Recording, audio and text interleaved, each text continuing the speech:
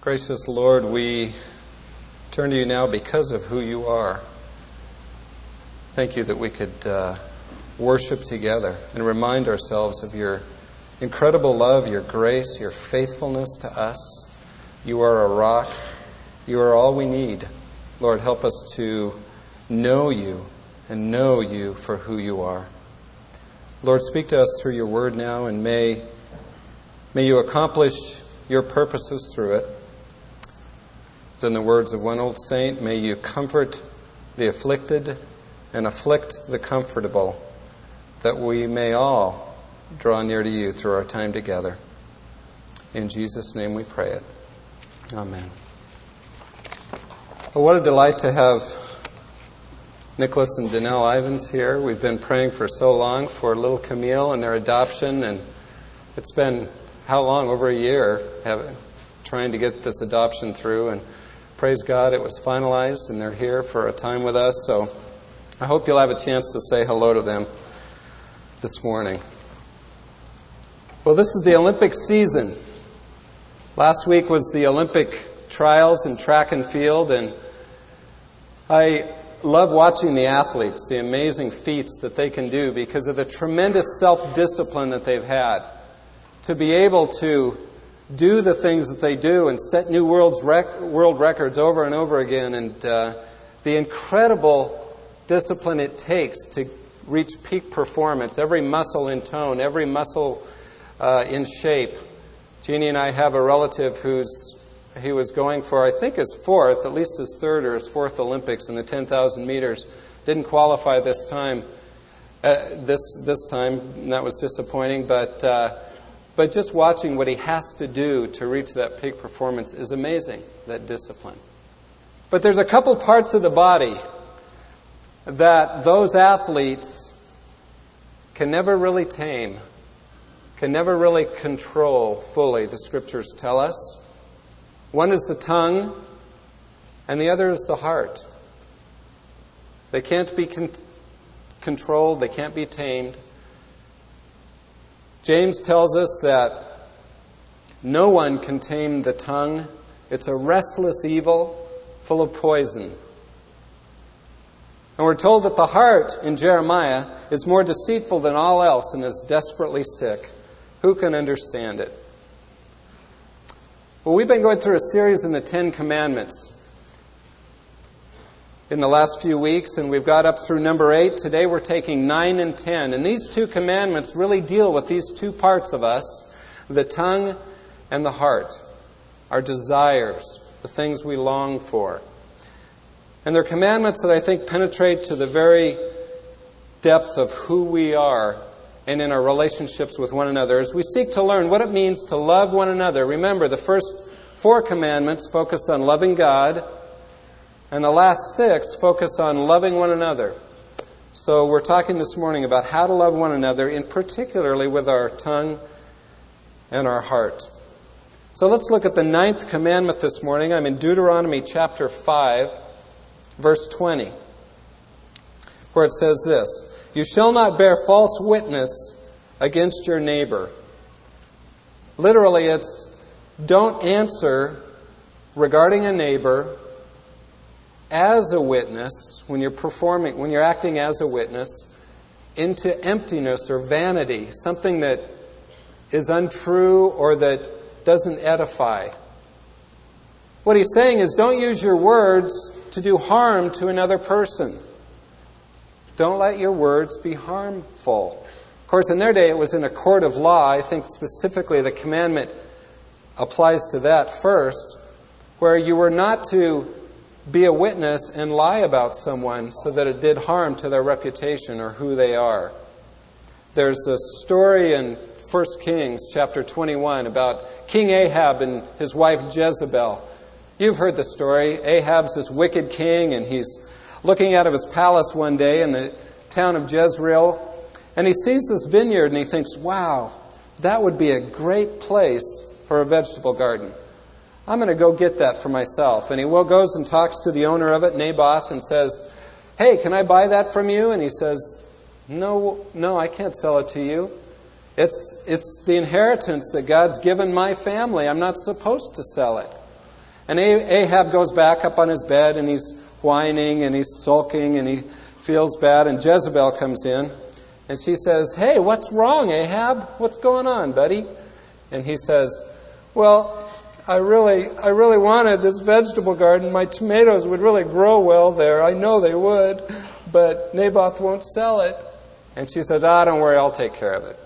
She throws a feast, invites Naboth, and then has two scoundrels there say, "Hey, we heard him curse God and king," a lie, of course, bearing false witness, of course. And they took him out and stoned him. And then Ahab took possession of the vineyard. Well, that's a direct example of doing this very thing, of bearing false witness. But what does it have to do with us?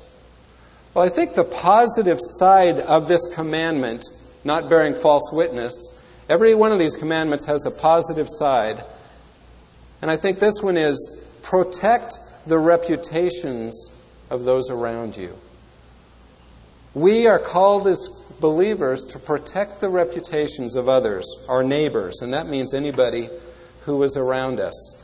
Martin Luther says, "For honor and good name are easily taken away, but not easily restored." James chapter 3, verse 5 talks about the tongue as like a fire. I did firefighting for several years when I was in college during the summers. And one of the things that struck me is you can have a beautiful forest and these trees that have taken hundreds of years to develop, to become strong. And one little match can destroy the whole thing. You see, our words have power.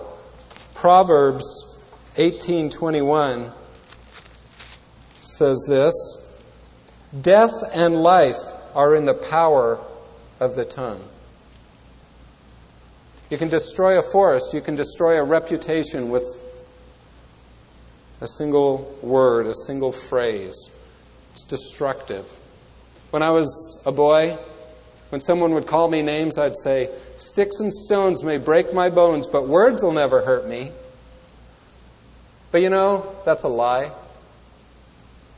I don't remember where I got hit with sticks and stones as a boy. It doesn't hurt anymore. I can remember phrases that were said to me that still hurt when I think of them. Words do hurt. Scripture tells us there's great power in what we say. They're powerful.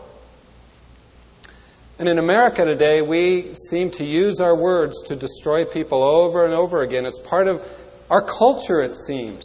The media seems to do whatever they can. They've taken it on as their task, it seems, to do what they can to dig up dirt about anyone they can, any public figure. And their task seems to be to dig up enough dirt to bury the person for good if they can. So they're always looking for something in their past that they can use against them, that they can tell the world that they're doing wrong. There seems to be a delight in dragging others down. And you've seen it. If you're in the workplace, perhaps in your own family, how we use words to destroy the reputations of others rather than protect the reputations of others. Some of you are probably afraid not to go to the break room when everybody else does, because if you're not there, you know you will be talked about. And that's true in all kinds of environments, not just the working world, but it's true about the church in some ways, isn't it? In fact, the New Testament describes several words that are used to talk about this problem of not protecting others' reputations. One word is gossip. Another is slander. These two words are in the lists of sins in Romans 1 and other places, 1 Corinthians, that are right alongside murder, hatred, adultery, and gossip and slander. You see, this commandment is an important one that we learn what it means. The word for gossip that's used in the New Testament means literally a whispering in the ear, coming up to someone and whispering this little tidbit that you found. It also can be used to talk about a twittering in the treetops, the birds twittering to one another. What a picture of gossip, isn't it? Sneaking up and whispering something to someone else. These juicy morsels about others that we whisper to somebody else. I had the opportunity to go snorkeling in Hawaii one time, Hanauma Bay. And a friend was with me, and I was out there, and he would throw bread, and these fish would just come from everywhere and attack and fight for the bread. And he would throw it, and he finally was throwing it on top of me. And they would climb up on me, and they would just fighting. They weren't afraid to touch me. They didn't care what happened to me. They wanted that tidbit, that bread to eat. And isn't that the way gossip is sometimes? It feels so good sometimes to... It's an insidious feeling to have this bit of information about someone else. And then once you've got it, you want to pass it on to somebody else. It feeds our arrogance, doesn't it? It makes us feel kind of superior to others if we have something on them. Especially if it's kind of secretive. Makes us feel superior, makes us feel part of the in-group. We've got this information about them and they don't know about it. We've got it. And it's this destructive secrecy that is part of gossip, the whispering in the ear. And notice, gossip and slander may or may not be true. The Scripture doesn't distinguish whether the gossip about the person, what you're saying, is true or not. It says any kind of secret whispering that destroys another's reputation behind their back is a violation of the 9th commandment. It's gossip. Martin Luther says this about it. It is a common vice of human nature that everyone would rather hear evil than good about his neighbor. Those are called backbiters who are not content just to know, but rush ahead and judge. Learning a bit of gossip about someone else, they spread it into every corner, relishing and delighting in it like pigs that roll in the mud and root around in it with their snouts. Strong words. But how apropos to this whole picture of gossip, because it does destroy the reputations of others. Proverbs again, and there's numerous proverbs that deal with the tongue and how we gossip and how we use our words. 18:8 says, "The words of a whisperer are like dainty morsels, and they go down into the innermost parts of the body." 17:9, "He who covers a transgression seeks love, but he who repeats a matter separates intimate friends." That's gossip. New Testament also uses the word slander a number of places, a number of times. The American Heritage Dictionary defines slander this way: it's the utterance of defamatory statements injurious to the reputation or well-being of a person. Statements injurious to the reputation or well-being of a person. Again, it may or may not be true. The point isn't whether it's factual. The point is it harms another person's reputation, and therefore it is slander. I took a position where I had a coworker a few years back that when I showed up, several people came to me and said, "Oh, well, let me tell you some things about him." And as they began to feed me these things, I began to take them in, and it colored my view of that person. Many of the things they said were true, but it colored my view of that person so that as I began to work with him, I began to look with suspicion on everything he did. Is he a sinner? Sure. But when I begin to treat him that way with suspicion, it's wrong. See, the slander affected me. And then, to my own discredit, I went out and began to slander him as well.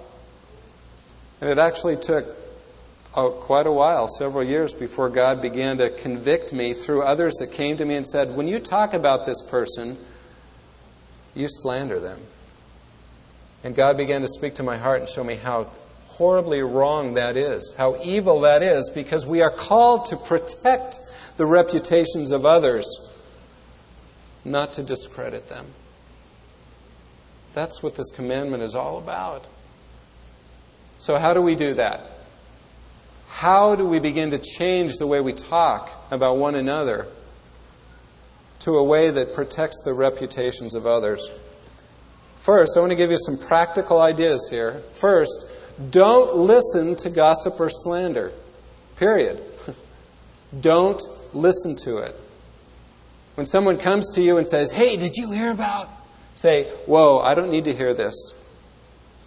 Have you gone to the person to talk to them about it directly? And if they have or haven't, if they say, "Well, no," then say, "Well, you need to go talk to them." And if they say, "Well, I have, but they wouldn't listen," then say, "I still don't need to hear it." I don't need to hear it. Secondly, if you find out that someone has sinned, go to them directly. Don't tell others.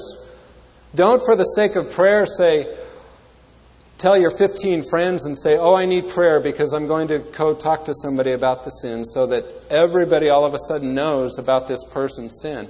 No, you go directly. And in Matthew 18, it says, if someone sins, go to them in secret. Go to them alone and talk to them about their sin. In the church, we get so phony because we say, "Oh, I need prayer about it, so I'll tell so-and-so and so-and-so and so-and-so and so-and-so." And we've slandered and we've gossiped and we've violated the Scripture when we do so. First, don't listen to it. Secondly, go directly to the person and encourage others, if they begin to talk to you about someone, to go directly to the person to deal with sin. And then thirdly, on the positive side, use your words to build up the reputations of others. Use your words to build up the reputations of others. Ephesians 4 puts it wonderfully, I think, 4:29, where Paul writes, "Let no unwholesome word," and that word unwholesome means literally rotten, smelly, corrupt, disgusting. A word that's slanderous, that puts others down, in other words. "Let no unwholesome word proceed from your mouth, but only such a word as is good for edification according to the need of the moment, that it may give grace to those who hear." So it says there, let your words be edifying. Ask yourself, will this build up the person and their reputation? Will this be according to the need of the moment? You have to listen and be aware of people's needs to be able to do that and say, will this help meet a need? And will it give grace to those who hear? Not condemnation, not rejection, not destruction of someone's reputation, but rather will it give grace, bring them closer to the Lord? Will it edify? Martin Luther again writes, "A person should use his tongue to speak only good of everyone, to cover his neighbor's sins and infirmities, to overlook them." We're all sinful. But he says, use your words to speak good and to cover the sins of others, and to cloak and veil them with your own honor. Our chief reason for doing so should be the one which Christ indicates in the gospel, and in which he means to embrace all the commandments concerning our neighbor. Whatever you wish that men would do to you, do so to them.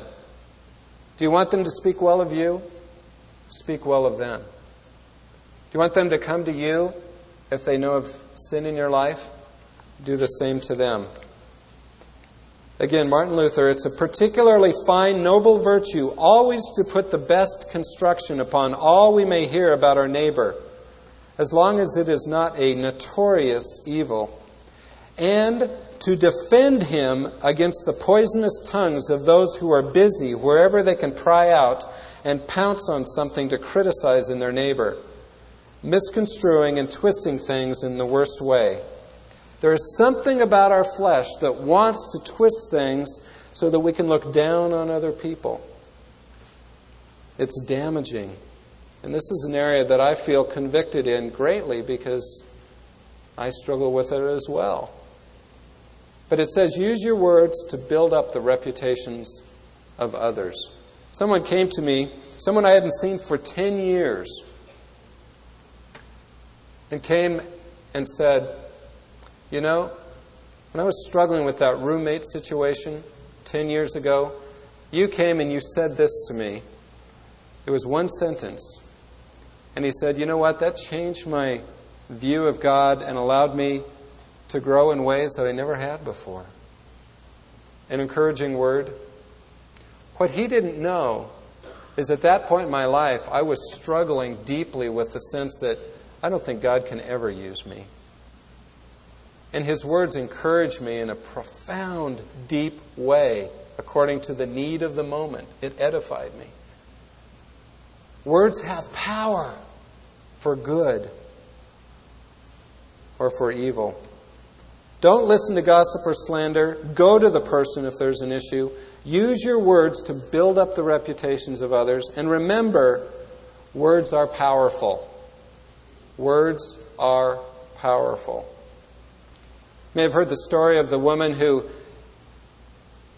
was getting ready for a date. Her date showed up a little early. She was not ready. Her hair was a mess.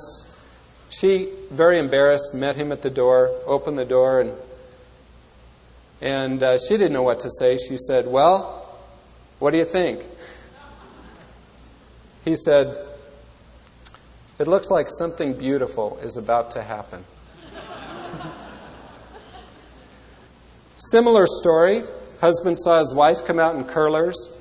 He says, what happened to you? She said, well, I set my hair. He said, oh yeah, when's it going to go off? Both are kind of funny. One's encouraging. One is a slam. You see, words have power. So remember that they have power. And use your words to edify the reputations and build up others. I think the one reason we tend to do that is because we look at others and we compare ourselves to others. And we feel like, why aren't I like them? And so one thing we do is we use our words to try to drag the person down to our level, the way we feel. And so we slander and gossip them. But another thing we do is we long for being like them. We try to raise ourselves to them. We look up at them and we say, I want to be like that. And that's the essence of the 10th commandment, do not covet. Let me read this to you. 5:21, Deuteronomy 5:21. You shall not covet your neighbor's wife, and you shall not desire your neighbor's house, his field, or his male servant, or his female servant, his ox or his donkey, or anything that belongs to your neighbor. This word, do not covet. Covet just means to desire what someone else has. It can be used in a positive way, but usually it's used in a negative way.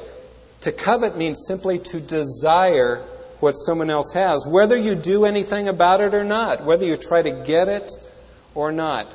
You see, this is the only one of all the 10 commandments that deals specifically and directly with the heart.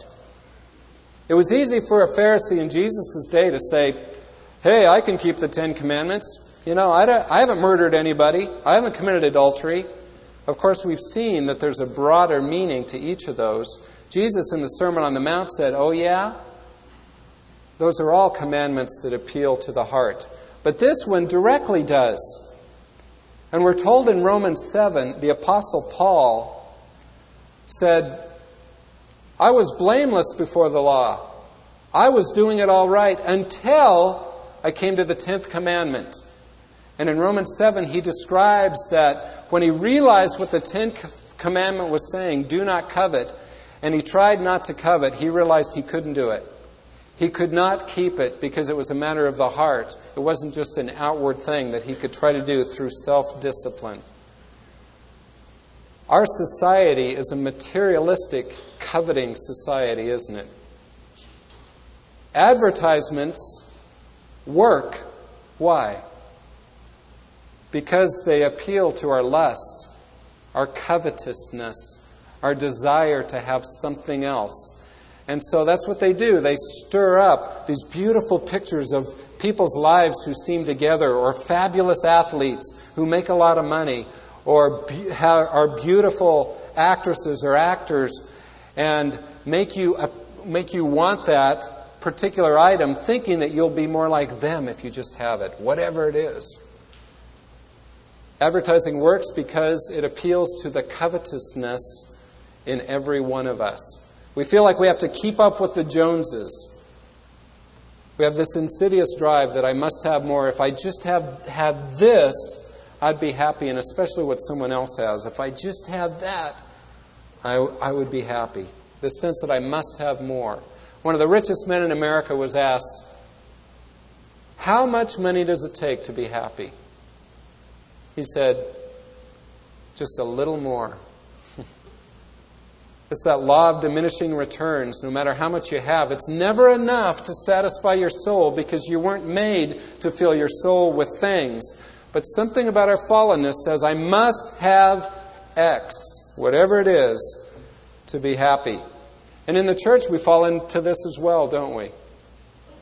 We sit in the pews and we pay attention to what people are wearing around us, and we pay attention to how they sing, and we pay attention to how they serve God, and we think, oh, if I just had enough money to buy this particular clothing, if I just had the spiritual gifts that he has or she has, so I could sing like Julie, or I could preach, or I could do whatever. If I just had X, if I just had a wife like so-and-so who really loved me, if I just had the right house or a job or recognition, if I just had kids like so-and-so has, my life wouldn't be such a struggle. If I just had a certain ability, and we could go on, and we fall into this in the church, don't we? Thinking that somehow we need something else that someone else has. And so we compare. Well, this commandment says you can't even want what someone else has, or you violated this commandment. Why is that? I mean, you're not necessarily following through on it, right?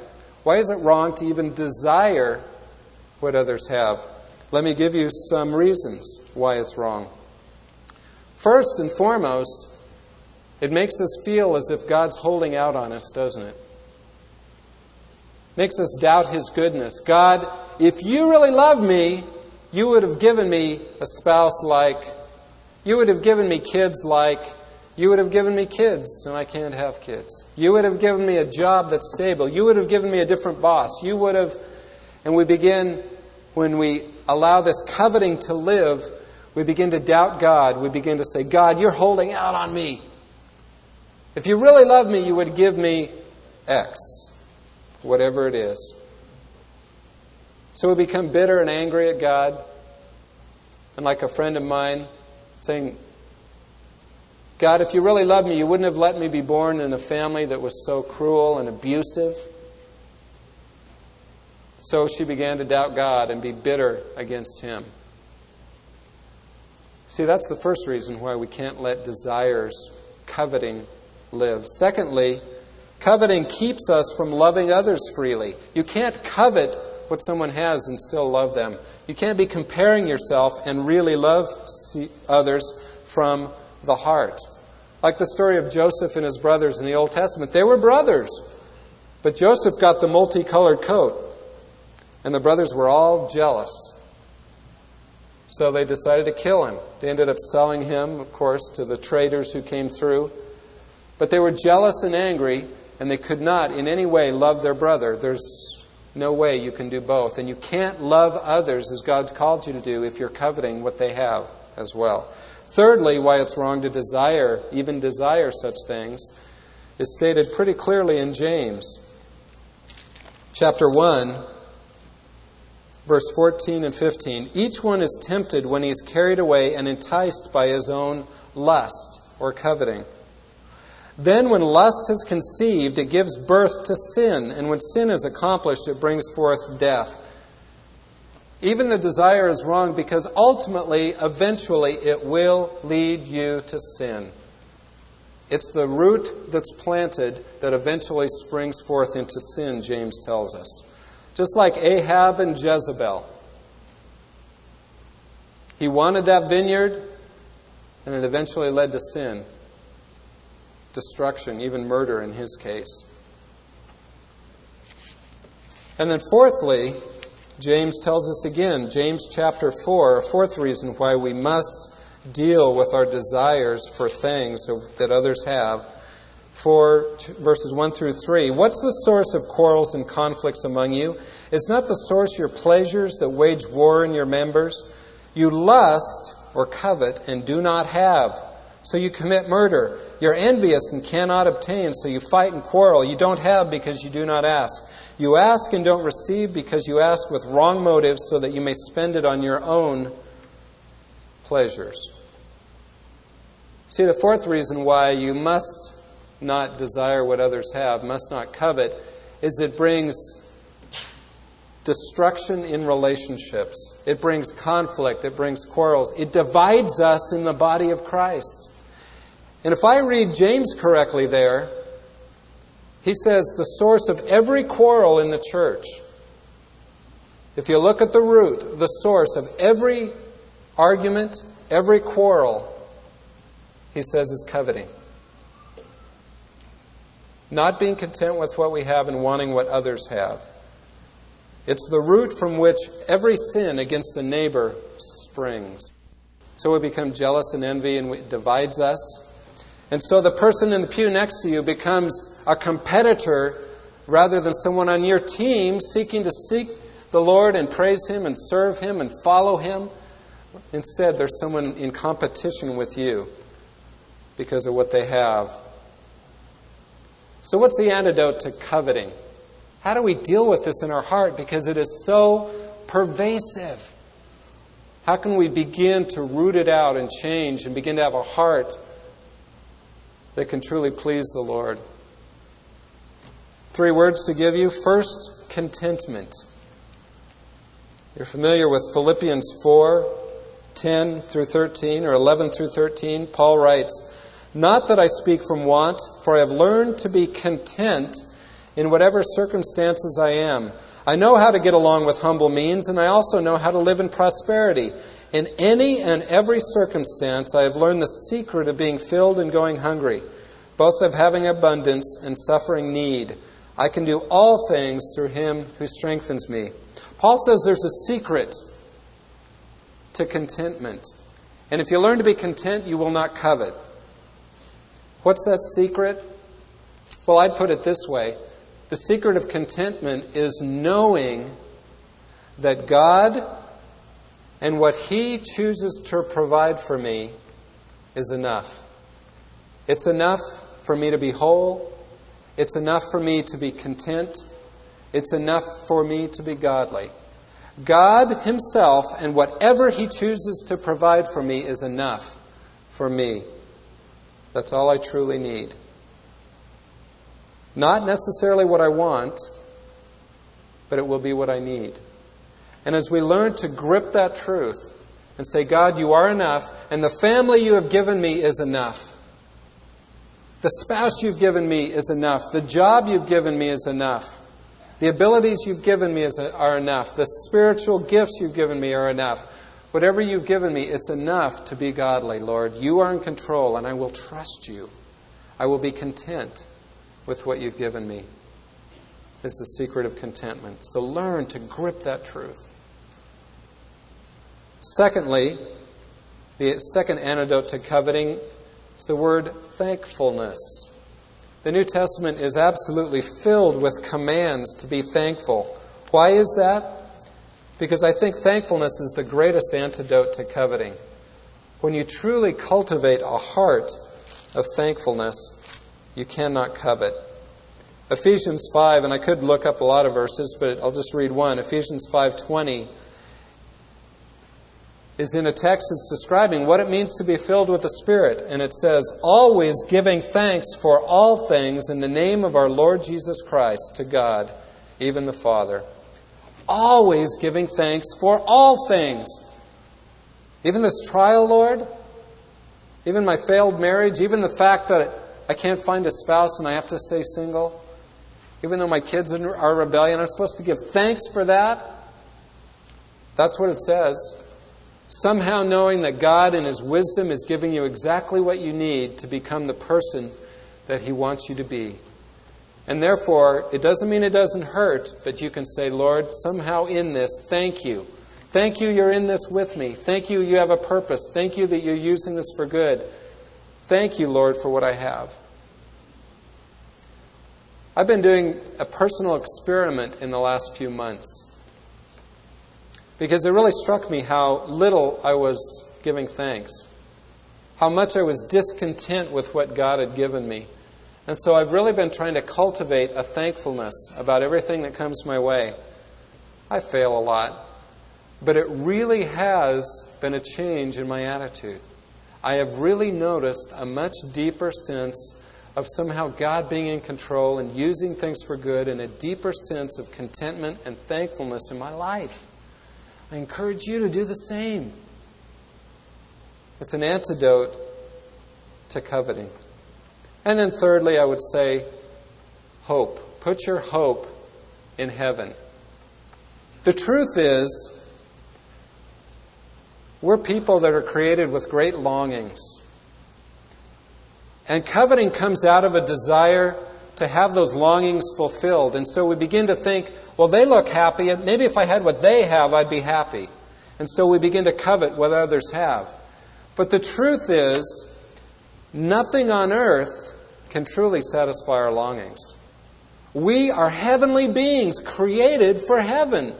And therefore, earth will always have an ache about it, an emptiness about it. And when you begin to put your hope in heaven and say, Lord, yeah, they may look happy, but you know what? Even if I had that, it wouldn't truly satisfy me because I'm made for more.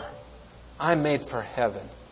And as you begin to cling to that and long for heaven and put your hope there, then you'll be free from the coveting that tends to dominate us and control us. Well, those are the 10 Commandments. We've spent 5 weeks on them. To read on in Exodus 20, the first giving of the law, or in Deuteronomy 5, the second giving, you'd see that the people's response was one of, Lord, it's too much. We're overwhelmed. We can't pull it off. God, we can't handle being this close to you. And they say, Moses, you stand between us and God because we can't stand being close to God. He's too righteous. He's too holy. He's too powerful. There's too much required. And you know what? I hope to some degree that's your response to the last 5 weeks. That you have a sense of being overwhelmed that, Lord, your word, what you ask of me, your righteousness is too much. I can't do it. So that you will turn to the grace of Christ, because the law is too much for us. That's why we need a Savior. That's why we need the cross. And I hope your response is one, first of all, being overwhelmed, but secondly, being stunned and overwhelmed by the grace of God. That though you've broken the 10 Commandments, every one of them, He died for you, so that you could be forgiven, come into an intimate relationship with Him. And not only that, but He comes to live inside you when you accept Him as Lord and Savior, to begin changing you from the inside out, so that you can begin living out the 10 Commandments as you humbly submit to Him and His work in your life. Then suddenly the 10 Commandments become not what condemns you, but what you begin to anticipate God working out in your life. That you begin to use your words for good. That you begin to care for other people and protect what they have and protect their reputations and not covet what they have, but build them up and encourage them and love them from the heart. God so longs to know us. And the 10 Commandments are meant to draw us to Him so that we might delight in what He is doing in our lives and our hearts. I encourage you to cultivate thankfulness, especially for the cross. As Paul said, and he knew the 10 Commandments well, and he knew he couldn't pull them off. He said, may it be that I should never boast in anything except the cross of Jesus Christ. Let's pray. Lord Jesus, we stand before you needing a Savior, and we thank you that you are the Savior. And may we never boast, Lord, of what we can pull off or what we can accomplish. We are not righteous. All our righteousness is filthy rags. But may we boast in you, in what you have done, in forgiving us on the cross and in beginning to make us like you. Help us to gaze into your very face that we might be transformed from glory to glory into your likeness. In Jesus' name we pray. Amen.